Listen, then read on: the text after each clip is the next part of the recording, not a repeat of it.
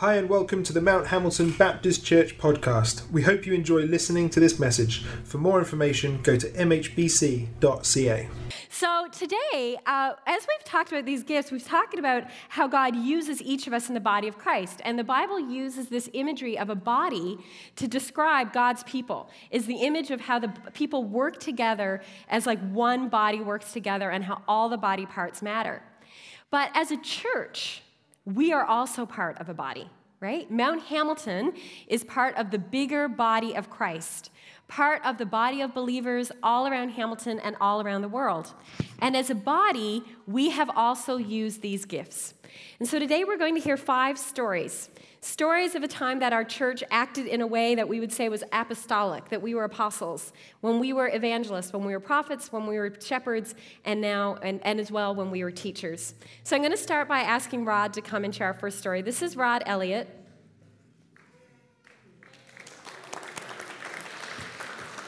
And before he begins, he's going to talk about a time, and there's going to be slides up here, that our church was apostolic. So the gift of apostle, for those who may not know, is the gift of those who lay foundations. Apostolic are people who step into new works, begin new things, people who feel that call to begin and to start. Apostolic people are often church planters or leaders. They begin parachurch organizations. And in Mount Hamilton's history, we were the result of a church with an apostolic calling when in 1922, Wentworth Baptist Church said, you know that country area up on the mountain, which is what it looked like then? We should start a church up there. And that became Mount Hamilton Baptist Church. We're thankful that they answered that call. Here at Mount Hamilton, we have also had many times where we've said we feel called to start a new thing. So, Rod, first of all, you're Rod. How long have you been at Mount Hamilton? I think it's 45 years. Awesome. So I'm part of the 12%, but if you get to me, I'm probably about one of the 4. Yeah, last week I talked about how about 12% of our church, which is quite shocking, has been over 20 years. We've had a lot of new people. So Rod is one of those long time servants of Mount Hamilton. So Rod, tell us this story that we've asked you to share of a time Mount Hamilton was part of starting something new. It's a story some of you will know, some of you won't. I didn't know I was getting questions here, but I want you to see I'm done with the questions. I want you to see my official shirt for going to the football game. Yeah. Because you got to have more than people that are just cheering for the team. You got to have some officials there. Yeah, so be it. Anyhow. Excellent. My topic today is apostles. And when the church comes together, it's that other word. What's the other word? Apostolic. Apostolic. There are many times in our church history that the church listened to apostles and moved forward as a body of apostles. That's the words I use. A time I want to talk to you today about is the hiring of Dave Overholt as a youth pastor, and the beginning of Riot and Church on the Rock. The year was 1992. The need for a youth pastor was being talked about. Our hurdle was how to pay for it. I believe this ministry shows how God works, how God puts the pieces of the puzzle out in front of you and places them there, and the Holy Spirit nudges us. The 5 Baptist churches on the mountain got together. The hope of a youth pastor started in one church. They had a few teens attending. The conversation then turned to nudges and turned what if to why not to let's do it. And the apostles heard this in all the churches and got excited. And the hope was turning to belief. It spread from church to church. Mount Hamilton saw the vision. We were excited. We had 2 teenagers then. The apostles in our church saw this as a kingdom building. In my experience, kingdom building always has rewards for the church when it's God's plan. We set up a free will offering each week, along with the other 4 churches, to hire a youth pastor. Dave was hired and started to plan. He got volunteers, rented a hall, and planned a starting date. The first meeting, there was about 20 in attendance. The youth picked the name of Riot. That's a shocking name, but also it meant reaching in and out together. But Hamilton always loved acronyms. Yeah. Trust me, there's a lot of acronyms in our history. Yeah. Oh yeah, thanks. Yeah. I'm laughing at my own ear. The numbers grew, and the youth asked that they wanted their own worship service, and they called it the alternative. And if I start shaking here, Mount Hamilton offered their it's all right. Mount Hamilton offered their building for the alternative. A few of the older members showed up, and they found out the music was different. The preaching was different. The way the teens dressed in church was different. The need of aisles to get from the front to the back was different. But they just kind of climbed over the tops. But God was moving, and the ministry was getting stronger. Numbers grew so fast that the alternative had to rent a larger space.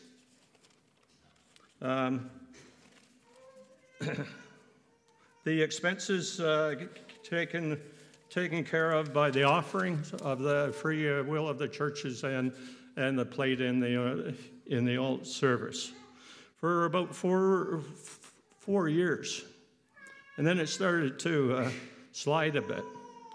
This is when the Church on the Rock started to be formed. God's vision to see Riot become a church was being talked about on our board. Dave was approached, and he was not sure, but he was very open to the vision. A prayer group was formed and committed to prayer. For a year, God's presence was felt every week at that prayer meeting. Church on the Rock was starting, carrying a debt of $3,000, a little bit over $3,000. Once again, Mount Hamilton listened to God and followed the apostles and the vision of starting the church off at a debt-free. They gave them a check. Because of the vision of kingdom building, there are many, many teens that have given their life and still are giving their life to Christ. There's lots of marriages that happen. We have one in our family. We got 4 great grandkids. Anyhow, thank you, Lord, for apostles and their excitement to be pioneers. Amen. Thank you, Rod. Some of you may not have known that history of the Church on the Rock connection, if you're familiar with that church, to Mount Hamilton, and we're thankful for that apostolic work. Now we're going to talk about a time that Mount Hamilton lived in the prophetic. Come on up, Brian. This is Brian Bailey. And when we talk about prophets, we've talked about how this isn't people who come up and necessarily tell fortunes over you, as we may sometimes have that baggage.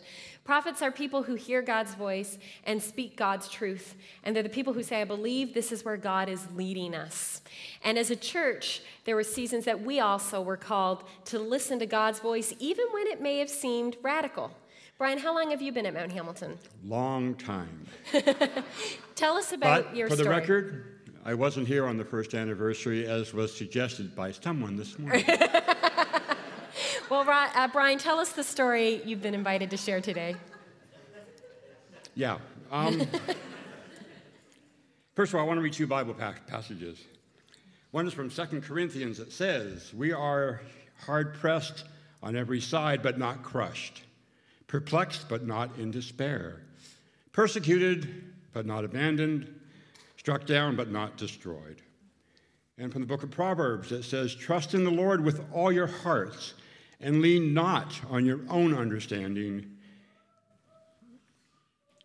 In all your ways submit to him, and he will make your path straight.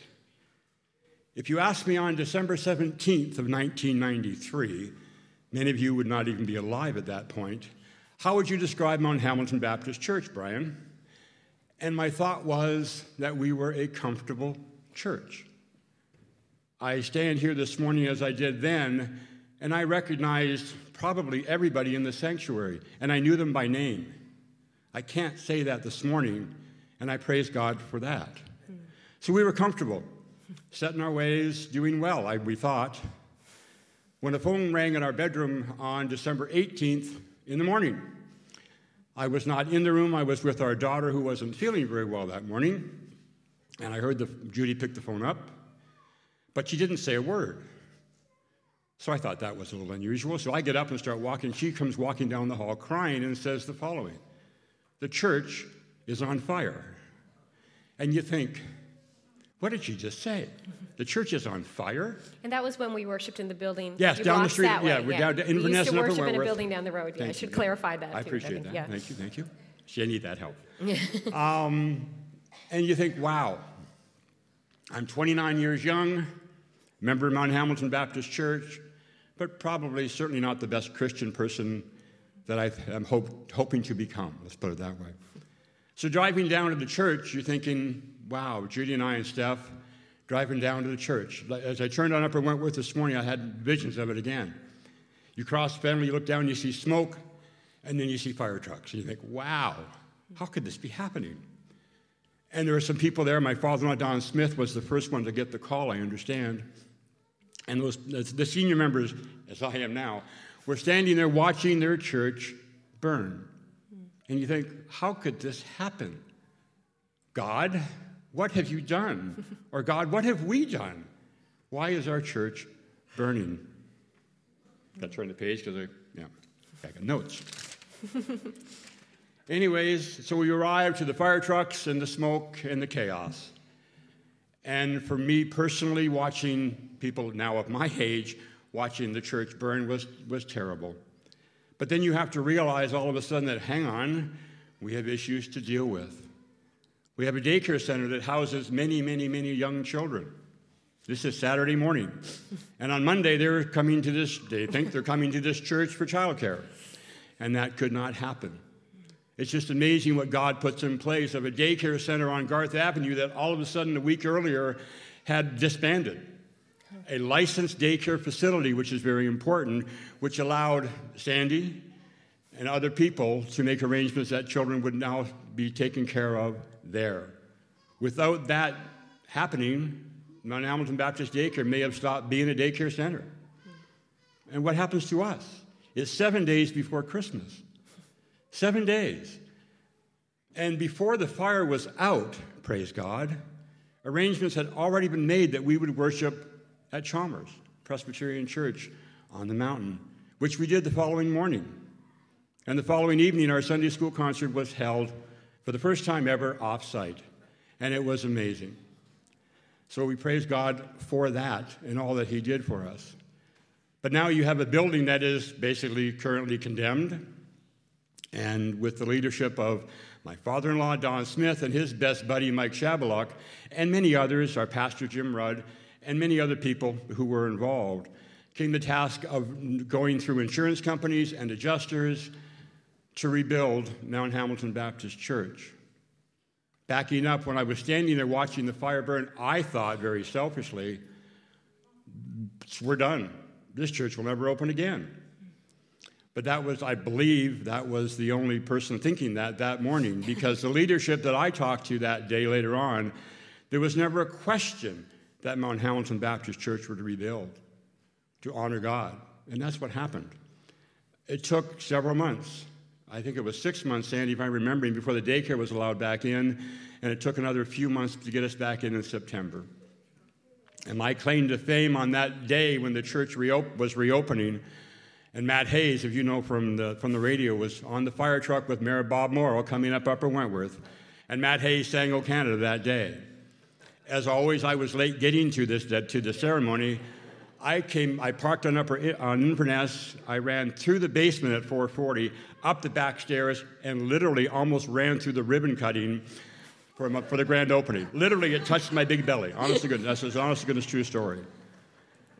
So, God has always been there. He's here now in this building with us. I'm very confident of that. And like I say, if He loves me, I know He loves you.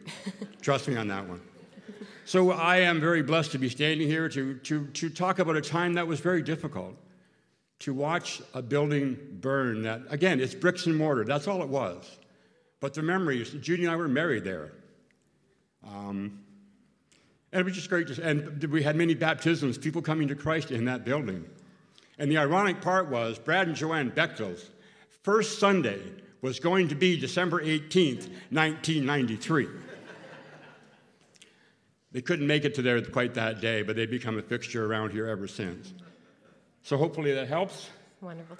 And Brian, if I may, Sure. There were it was an arson attack. Yes. And there were 3 churches that were attacked. Yes. And one of the things that's always struck me is the other 2 churches, which sound like they were very much like Mount Hamilton, very comfortable. Yep. They said, we're done. Yep. They shut down. Yes. They said it's too much work to rebuild. And Mount Hamilton said, No. God's not done. I never heard that morning. I thought about it when Leanne asked me to speak. Did anybody mention that? There were tears and people crying, but Jim Rudd said something profound, I think, when he said, we'll cry tonight, but we'll go tenting tomorrow. And we did. So praise God for that. Thank you. Thank you.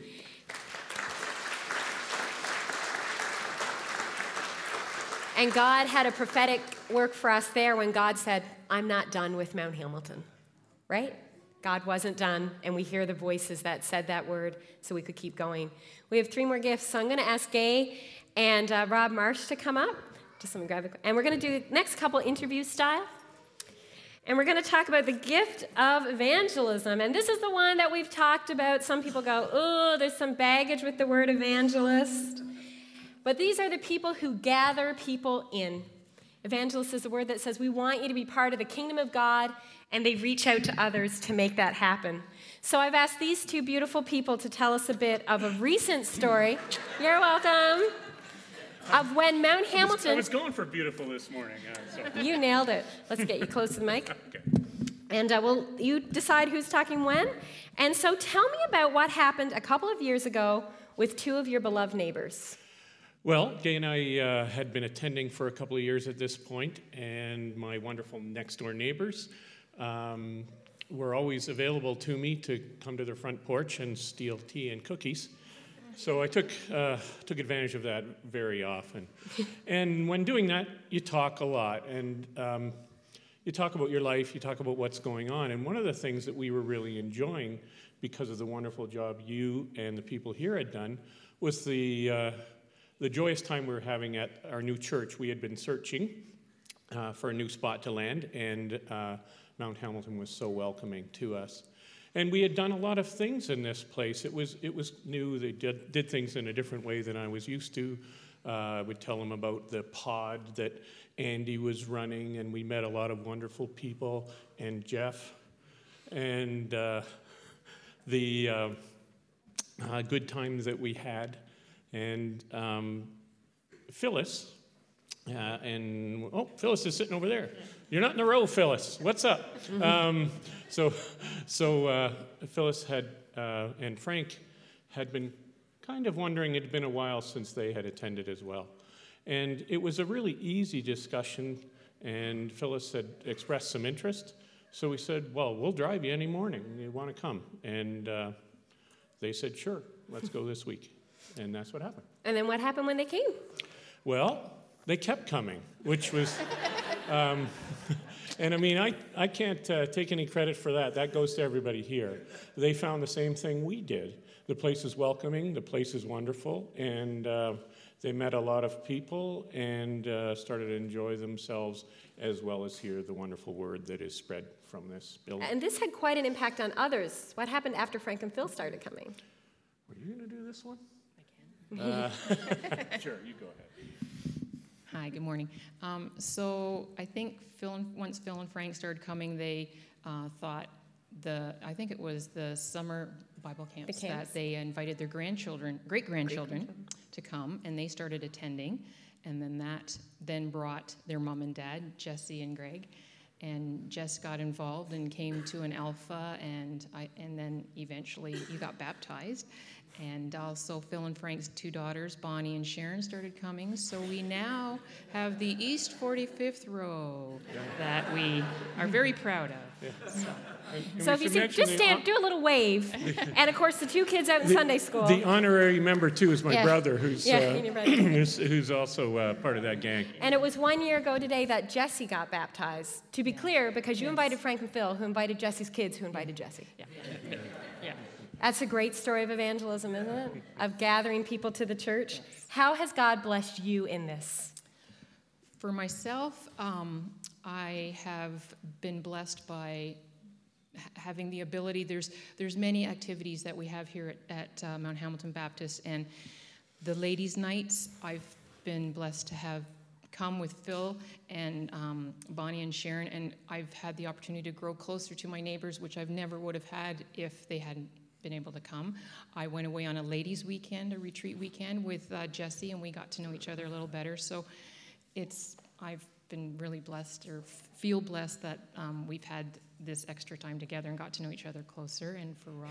Well, Frank and I have had a chance to come to the men's breakfast when they occur, and we've really enjoyed that, and spending our time at that, and putting new siding on my garage. Thank you so much. And so we have so many stories like this of people, and we could go hear people say, I invited my friend, and we've gathered people who were able to find Christ for the first time or in a new way here at Mount Hamilton. Thanks be to God. Thank you.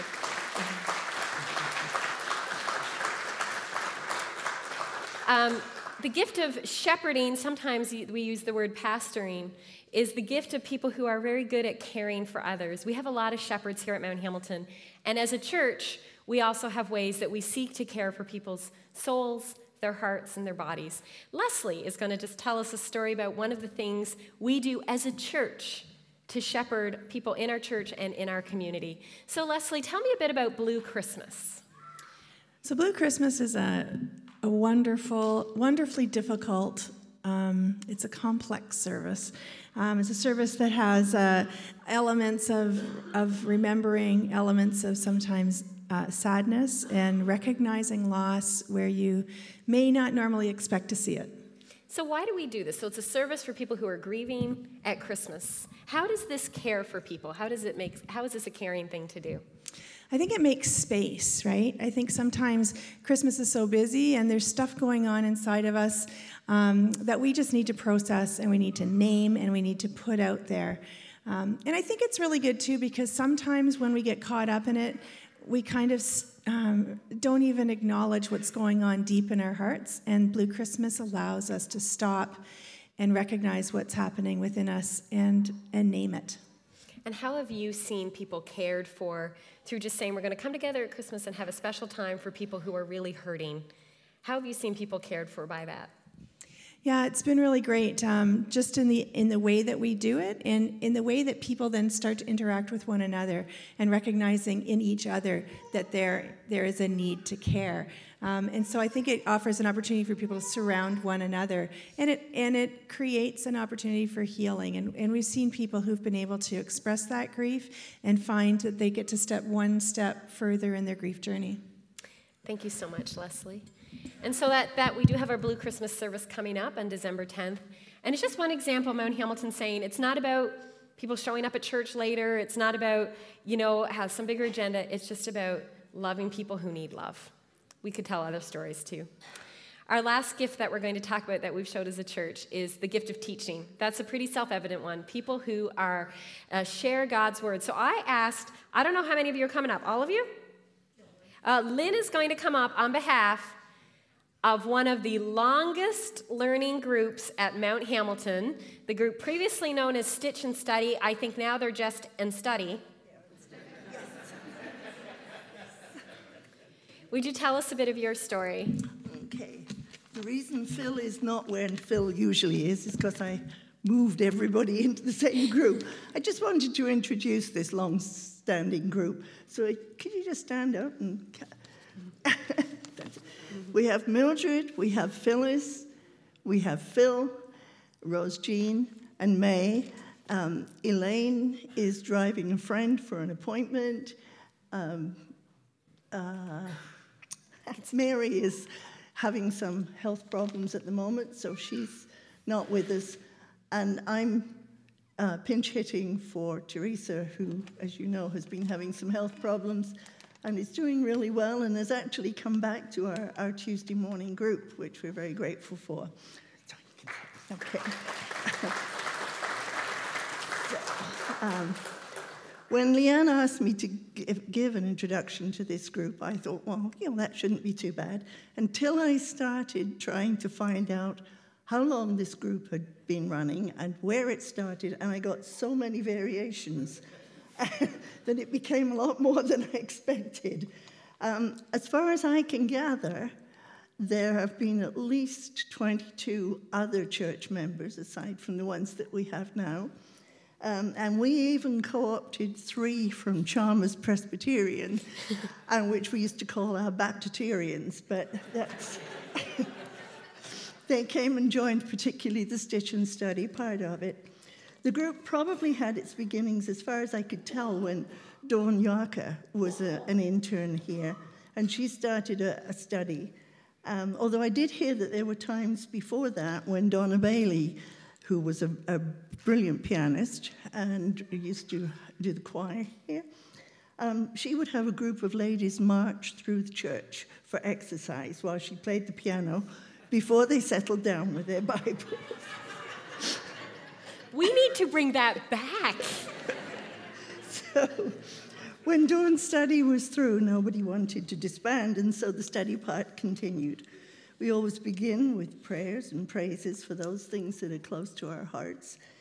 And I think over time it's become a support group in some ways for the members, because they can discuss things freely that maybe they wouldn't always bring up, because they know it's just between the Lord and us.